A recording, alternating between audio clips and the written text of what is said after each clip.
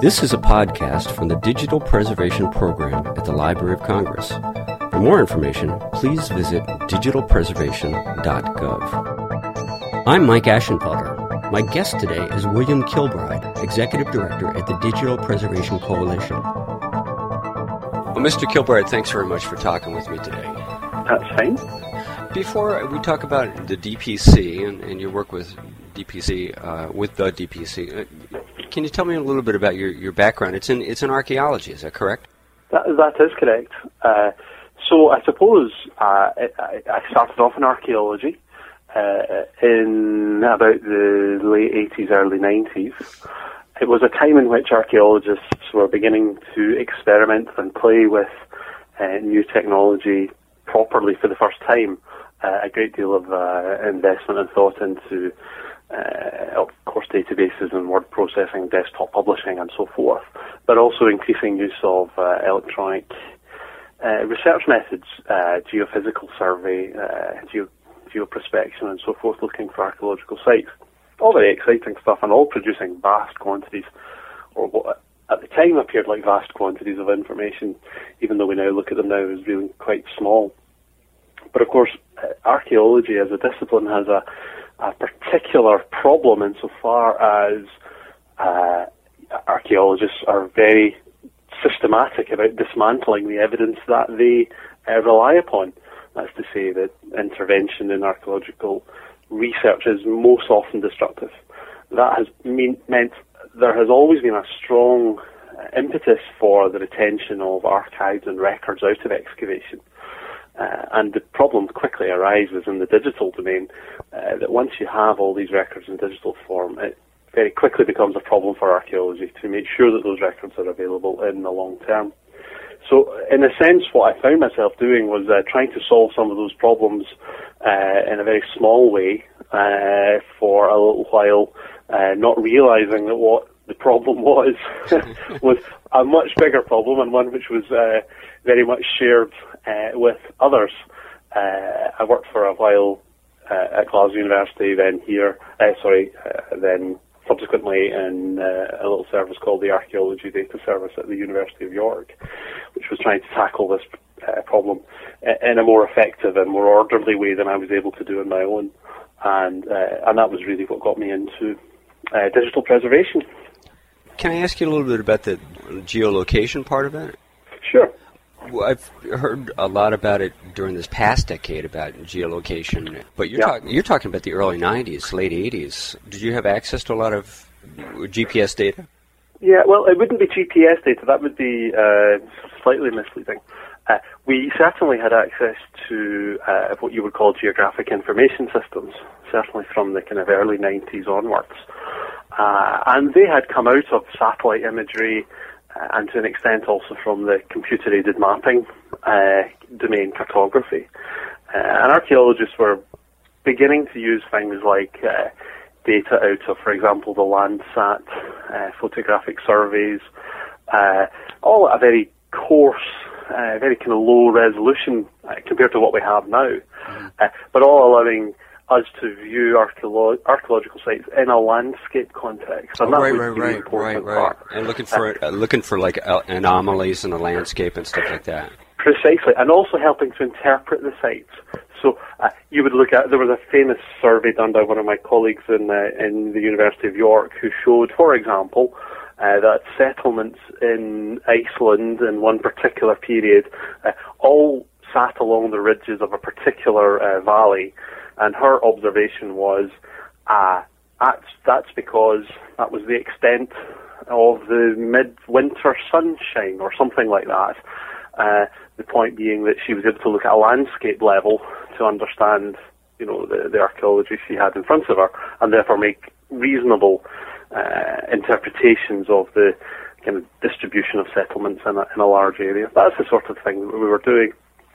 In terms of the sort of geoprospection, that was really more to do with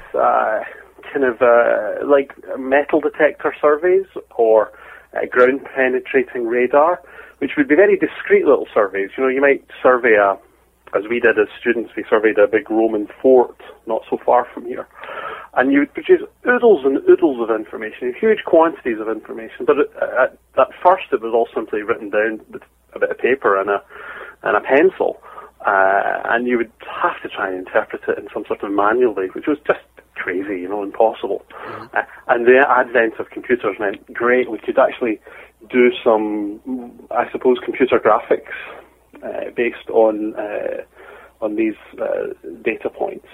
And that created huge potentials for us, but it also created this issue which we've been trying to address really ever since, of how to manage those data sets. So you're at the Archaeological Data Service, and you got more involved with the data keeping and data preservation side. Sure. So after that, you were with the Glasgow Museum, is that correct? That's right. In my career, I've kind of always, I suppose, switched between computing and, I suppose, my core interest of archaeology. And at various points, I've tried to escape back into archaeology, I suppose. But of course, what I moved into in the museums was a large memory institution. City of Glasgow, maybe not obvious to people outside of the city, but it actually has a very large museum collection. And there are 14 different museums in the city, so it's a very significant outfit. I was, for a little while, I suppose you would say I was the head of the history department. I ran we had a dozen curators on topics like classical archaeology, history, and so forth. And that led me into sort of a little management of a little group. But what actually happened in practice was I ended up running quite a few IT projects while I was there as well, as tends to happen in sort of project management roles. That you find yourself chairing committees or running extra little projects on the side. So I ended up doing quite a lot of IT around the museum sector when I was with the museums in Glasgow. So your involvement, is that about when you started getting involved on a larger scale with other institutions in the UK and internationally as well? Yeah, well, I suppose what it let me see was the problems of a big institution or the problems of a large memory institution. So we did, for example, a survey of the museum's own digital preservation needs, and it showed us certain things which, aren't in a sense remarkable. They are probably mappable to other agencies. But, for example, we counted, I think it was 16 different departments with some responsibility or other for digital preservation in this organisation. And you think about it, that's not necessarily a good thing. That sounds like a good thing. But of course it points to the fragmentation of kind of management in that domain. And it emerges quite naturally. The museums had a photography department. They had a separate audiovisual services department. There was also the conservators, and of course the conservators were concerned very much about preserving, for example, digital artworks. There were people in records management. There were people in IT. There was a core IT team. So you can imagine how all of these different departments had some stake or other in digital preservation, but none of them had a particular challenge or responsibility to look after it. Did they have 16 different ways of doing things as well? Well, there was all sorts of methods and practices, and some of them had were simply looking for help and didn't, there were backup processes and backup procedures, but I think it would be fair to say they were very far from having any kind of joined up or any kind of strategic preservation plan or policy. And really the purpose of doing a survey or doing an assessment was really to try to get that a little bit onto the map and try to raise awareness internally about these issues and try to encourage people into a little bit of training, for example, and a little bit of more strategic thinking around the issue. So how did the DPC come about? Well, the DPC came about through a series of contacts. In fact, I had been quite involved in the DPC when I was with the Archaeology Data Service. It was rather more of a kind of an informal friendship than a formal relationship, but the University of York was host to both the Archaeology Data Service and the DPC in its early days. So we shared a lot of, at one point we even shared some staff And so we were frequent visitors and frequent kind of allies of each other in perhaps an informal way, as well as the formalities of being members of the coalition and so forth. It was a kind of happy relationship, I suppose. And so I had retained an interest there. I'd retained friends and professional colleagues and contacts. And it was one of those contacts who pointed out to me when the post became available for the director of the DPC to say, is this the sort of thing that still interests you? And what would you be interested in applying? And after a few backwards and forwards, I got my arm twisted into applying and was quite delighted when I was appointed. So it was really working and retaining some of my professional network and sort of friendships from the times at the Archaeology Data Service that I suppose led me back into this domain, but in a slightly broader sense of working across digital preservation in all sorts of institutions, rather than just in my own kind of either my own institution in Glasgow or in my own discipline, which was in archaeology. So, I'm mistaken. I thought that you had helped found the DPC. No, not strictly. That would be wrong for me to claim anything like that. Okay. I certainly was around at its formation, but I was a minor functionary and a small player in that. No, the DPC is actually coming up for its 10th anniversary. In fact, this is its 10th anniversary year, 2012. And it was founded, I suppose, really by the laurels really ought to go to a combination of Neil Beagrie, who was kind of the founding secretary, and did all the preparatory work in the early 2000s. And also Lynn Brindley, who is or just retired as chair of the British or director of the British Library. And it was her initiative to really pull the organisations together that gave Neil Beagrie the sort of instruction to do the preparatory work and set up, all the fiddly stuff around, business plans and articles of association and whatnot. So, what was it like when you joined, and what's it like now? Yeah, well, I did make a few changes, I suppose. I was lucky insofar as my first day at work more or less coincided with the establishment of a new strategic plan for the DPC. It was handed to me, this is the plan really, and as all strategic plans are, it had a few, I think it was 5 high-level objectives, but not much detail as to how they ought to be delivered. So it was my job to go and really set a work program based on this agenda which had been given to me, and it was fairly obvious. I mean, the DPC as an organisation, it was a membership organisation, had about 30 members, and the members were looking for obvious benefits out of their membership. So that's really where, I suppose, if I've changed anything, it's more to do with the intensity of activity rather than any change really in the formula.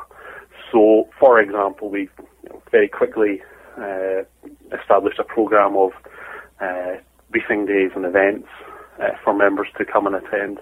We established a little grant programme which allows people to attend training events. We commissioned, or now in the process of commissioning, a whole bunch of technology watch reports which give members access to kind of advanced thinking around specific themes. So I suppose what I have is a formula, or I was given a formula, and then just set off to really do it and really make it a success, I suppose, make it interesting to the members, make it worth their subscription charges. And that seems to have worked. I'm always cautious in these predictions, but we're just short of. We've gone from 30 members to 40. We've now got a couple of extra project staff on board, whereas previously there were only, when I joined, there were 2 staff. There are now 4 of us. So it feels like progress. It feels like growth, and that's been based on really, I suppose, an energetic engagement with the strategic plan and making sure that members feel they're getting value for money. Do you think that since you've been the director, that the interest worldwide is kind of blossoming? It's expanding. Yeah, no question about that. I mean, there are external forces here that mean that digital preservation is a growing concern, and it's growing for kind of reasons completely outside our kind of control. Things like just the sheer volumes of information that we now have to manage, but also the complexity of that information, which becomes more complex through time, and also the importance, the value we place on that information continues to grow. And it's been interesting, I think, it's been tough times financially since I joined the coalition in 2009, economically and so forth. But it does seem to me that, digital is seen in some senses as a solution to some of the cost problems that people experience. And so, although one would think that this relatively obscure-sounding research area would suffer as a result of the economic downturn, we still seem to have grown through a tough time. So it's definitely a growing issue, and one of which people are more increasingly aware. Let's talk about that for a minute. So if you have, did you say 40 members? Yeah, I think we have 39. I can never quite remember when I put on the spot, but 39. We're looking for our 40th member. And it's a common practice among institutions now to collaborate and form collaborative partnerships. Does the DPC, in a way, act as a sort of matchmaker? Do you help form these partnerships, money-saving partnerships? And Absolutely. We've described it as exactly that, a kind of matchmaker or a kind of dating agency. What's obvious for a lot, especially the relatively junior staff that are coming into this domain or becoming aware of these problems for the first time, is that very often the existing professional networks don't provide this sort of relationships they need to establish with quite specialist or quite research-intensive areas. So the DPC allows those staff to get access to, really what would otherwise be really quite exotic partnerships and collaborations between, big art museums, scientific research community, and private companies. Those are the sorts of networks which DPC kind of works around and is able to foster both formally through the DPC, but also in a sense more interestingly between the members. So the kind of the bilateral or the kind of multilateral relationships between members, the DPC certainly helps to broker. So we've been talking about some of the details of the DPC, but for anybody that might listen to this podcast that just doesn't know anything about the Digital Preservation Coalition, can you put it in perspective for me? Among the entities and agencies in the UK, what is the Digital Preservation Coalition, and what's its role among the other institutions? Sure. So, going from the top, so the Digital Preservation Coalition is a not-for-profit membership organisation. We have around 39 members. They are mostly organisational members, and they're mostly based in the UK and Ireland. We have, I suppose, two key roles. One of them you would describe as advocacy, which is sort of awareness raising and contributing to public policy debate and trying to contribute to advocacy within institutions as well as within government around areas that pertain to digital preservation, so records management issues or copyright regulations and so forth, trying to raise awareness around digital preservation. Second area, and the one which is probably more obvious and more appealing and more attractive in many ways, is the work around what you would broadly call empowering. That's to say, helping with training, helping with genuine information needs, clarifying, systematizing information from researchers that can be used and deployed in organizations, providing these briefing reports, providing these training days, providing access to sort of professional networks. Our role, I suppose, is as an umbrella organisation or a sort of safe place where organisations can meet. Think of some of our members. So we have, for example, the British Broadcasting Corporation, the BBC, the British Library, the National Archives, Public Records of Northern Ireland, so on and so forth. These are organisations which each of them have, if you like, part of digital preservation within their kind of core mission. But generally speaking, it would be a small part or a segment of a wider mission. And so the DPC provides a mechanism for those people engaged in that quite important strategic work to come together. And, the membership is very diverse. It's cross-sector deliberately, and it's across disciplines. And I suppose you would categorise the members into, broadly speaking, 3 or 4 groups. So we have the people who broadly have the digital preservation challenge that they need to address for their own purposes. So the BBC would come into that, the British Library, National Records of Scotland. These are organisations with big collections that they need to look after. Tate, which is a big art museum, they need to look after large collections. Then we have agencies which are strategic, which are funders broadly. That would include organisations like Creative Scotland, which is the government's investment agent in the creative industries in Scotland.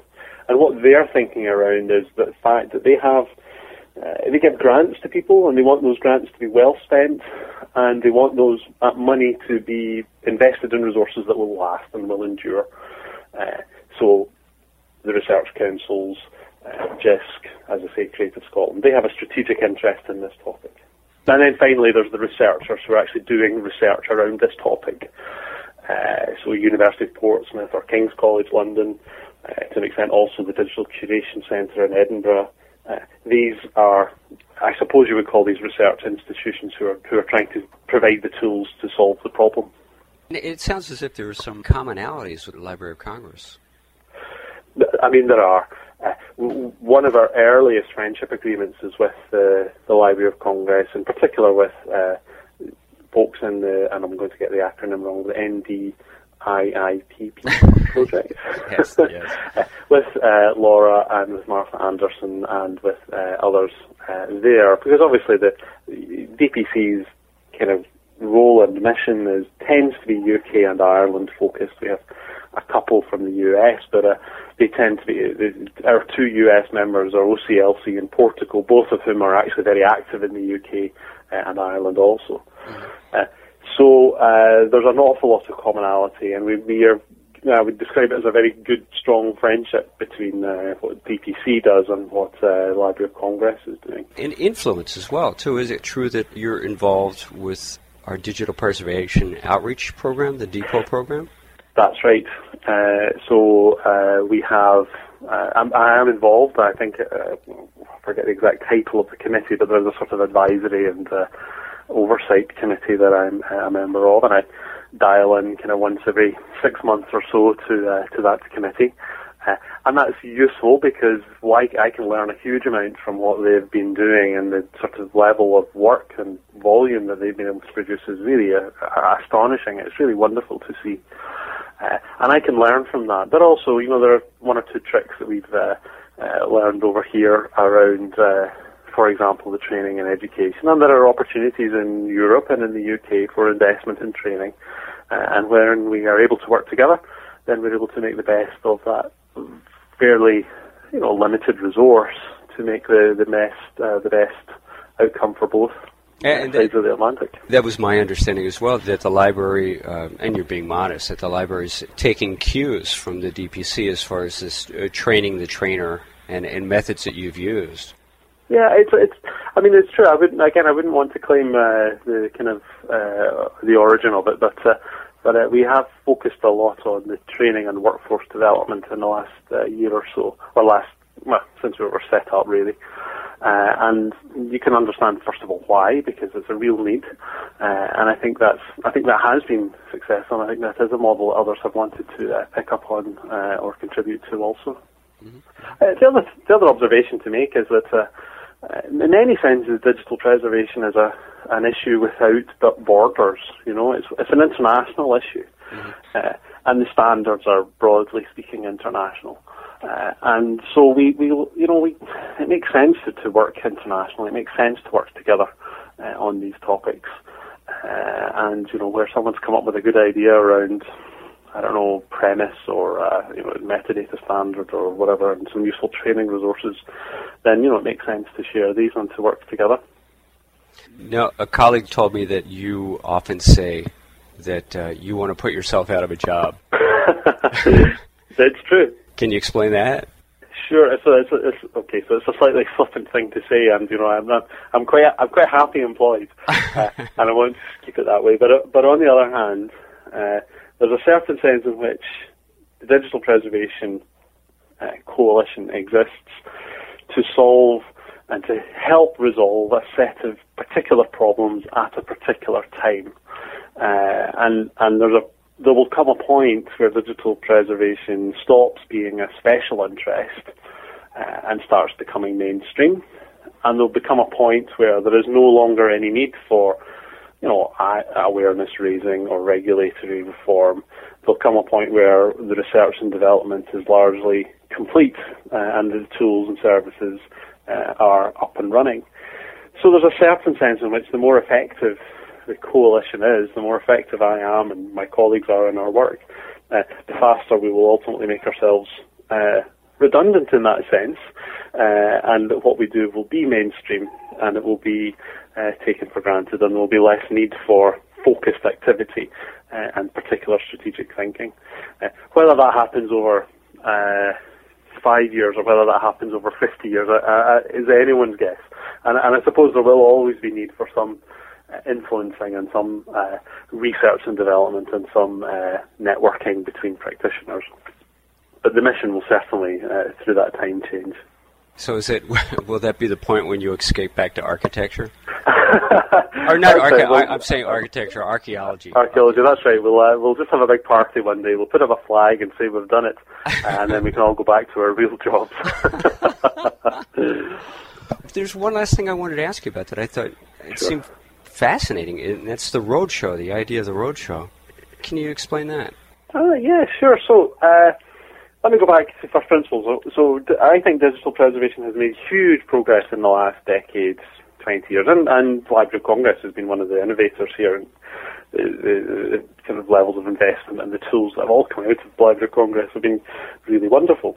The paradox is that with all of these investments and with all of these projects from the European Commission and Library of Congress and so forth, we've taken what's quite a daunting problem and we've made it quite, even in a sense, even harder, because we now have all these acronyms and initiatives and tools and services that are slightly fragmented and don't quite work together, or maybe research outputs that aren't quite ready for service.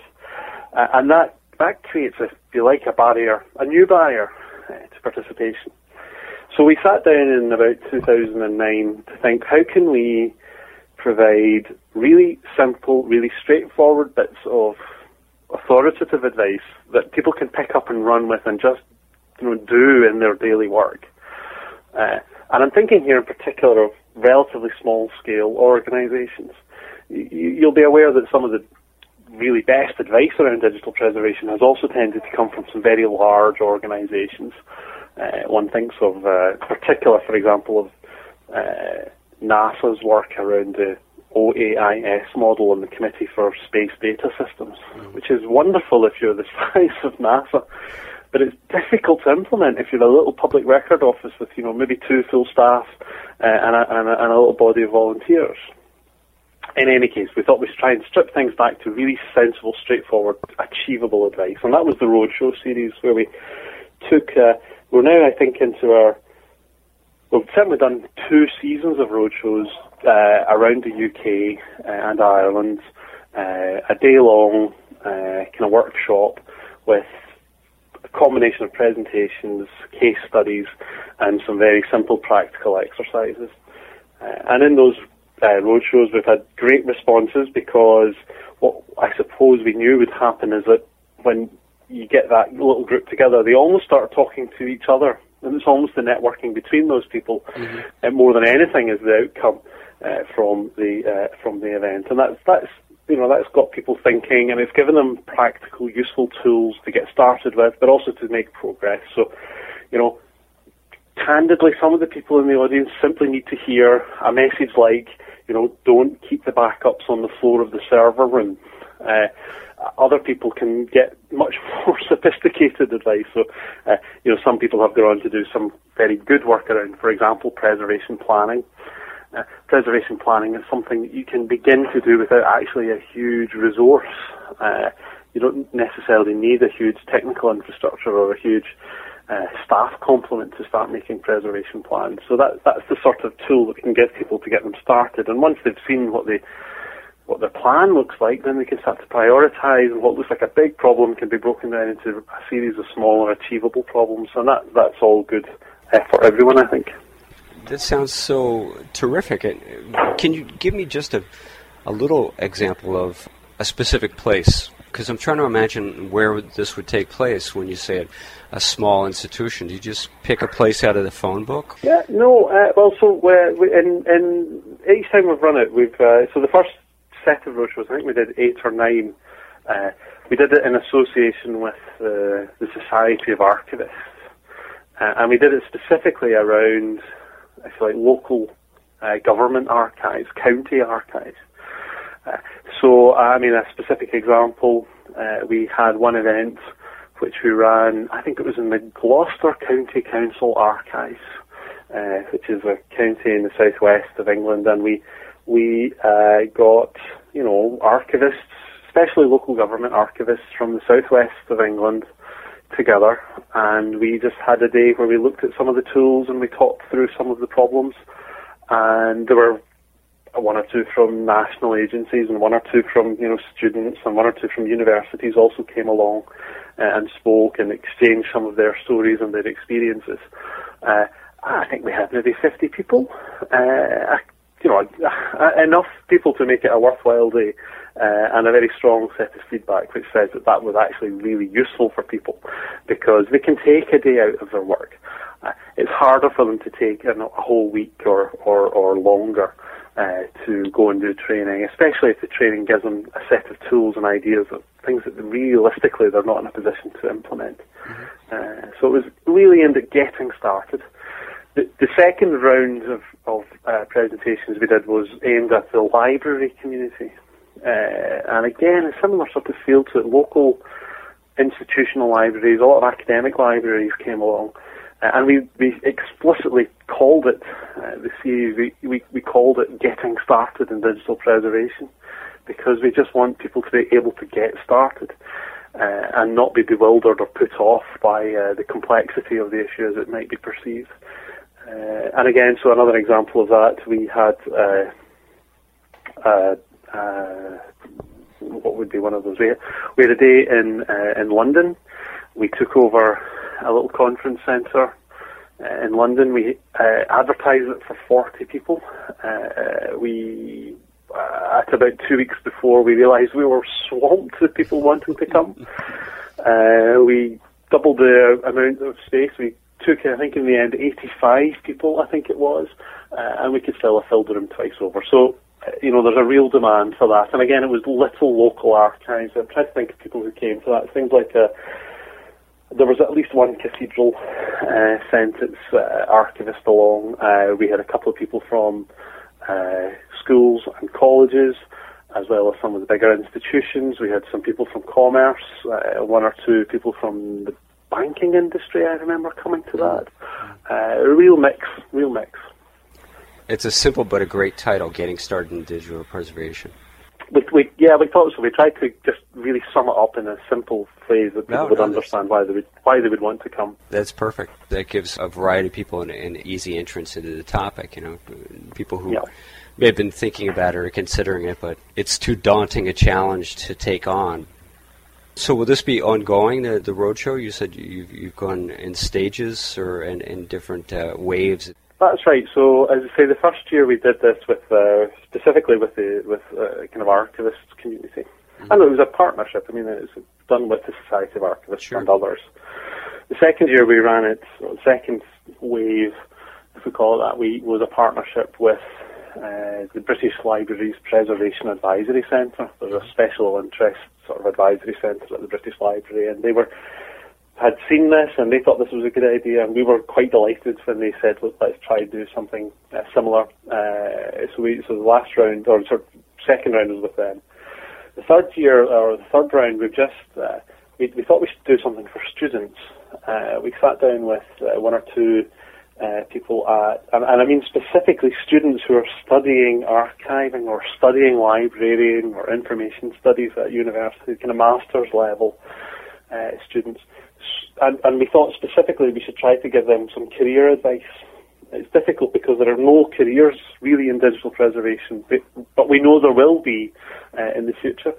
So we did a kind of careers, I suppose you would call it like a kind of careers day, where we got students from Dundee University, where was it, Goldsmith, I think? No, City University, University College London, and Aberystwyth University, all together for a day in London, where we said, look, here are the careers in digital preservation. And instead of me just saying, here are the careers, we got good examples. We got people out who had, like myself, in some ways stumbled into digital preservation, and who, then talked about their problems and their challenges and how they found their way into the discipline.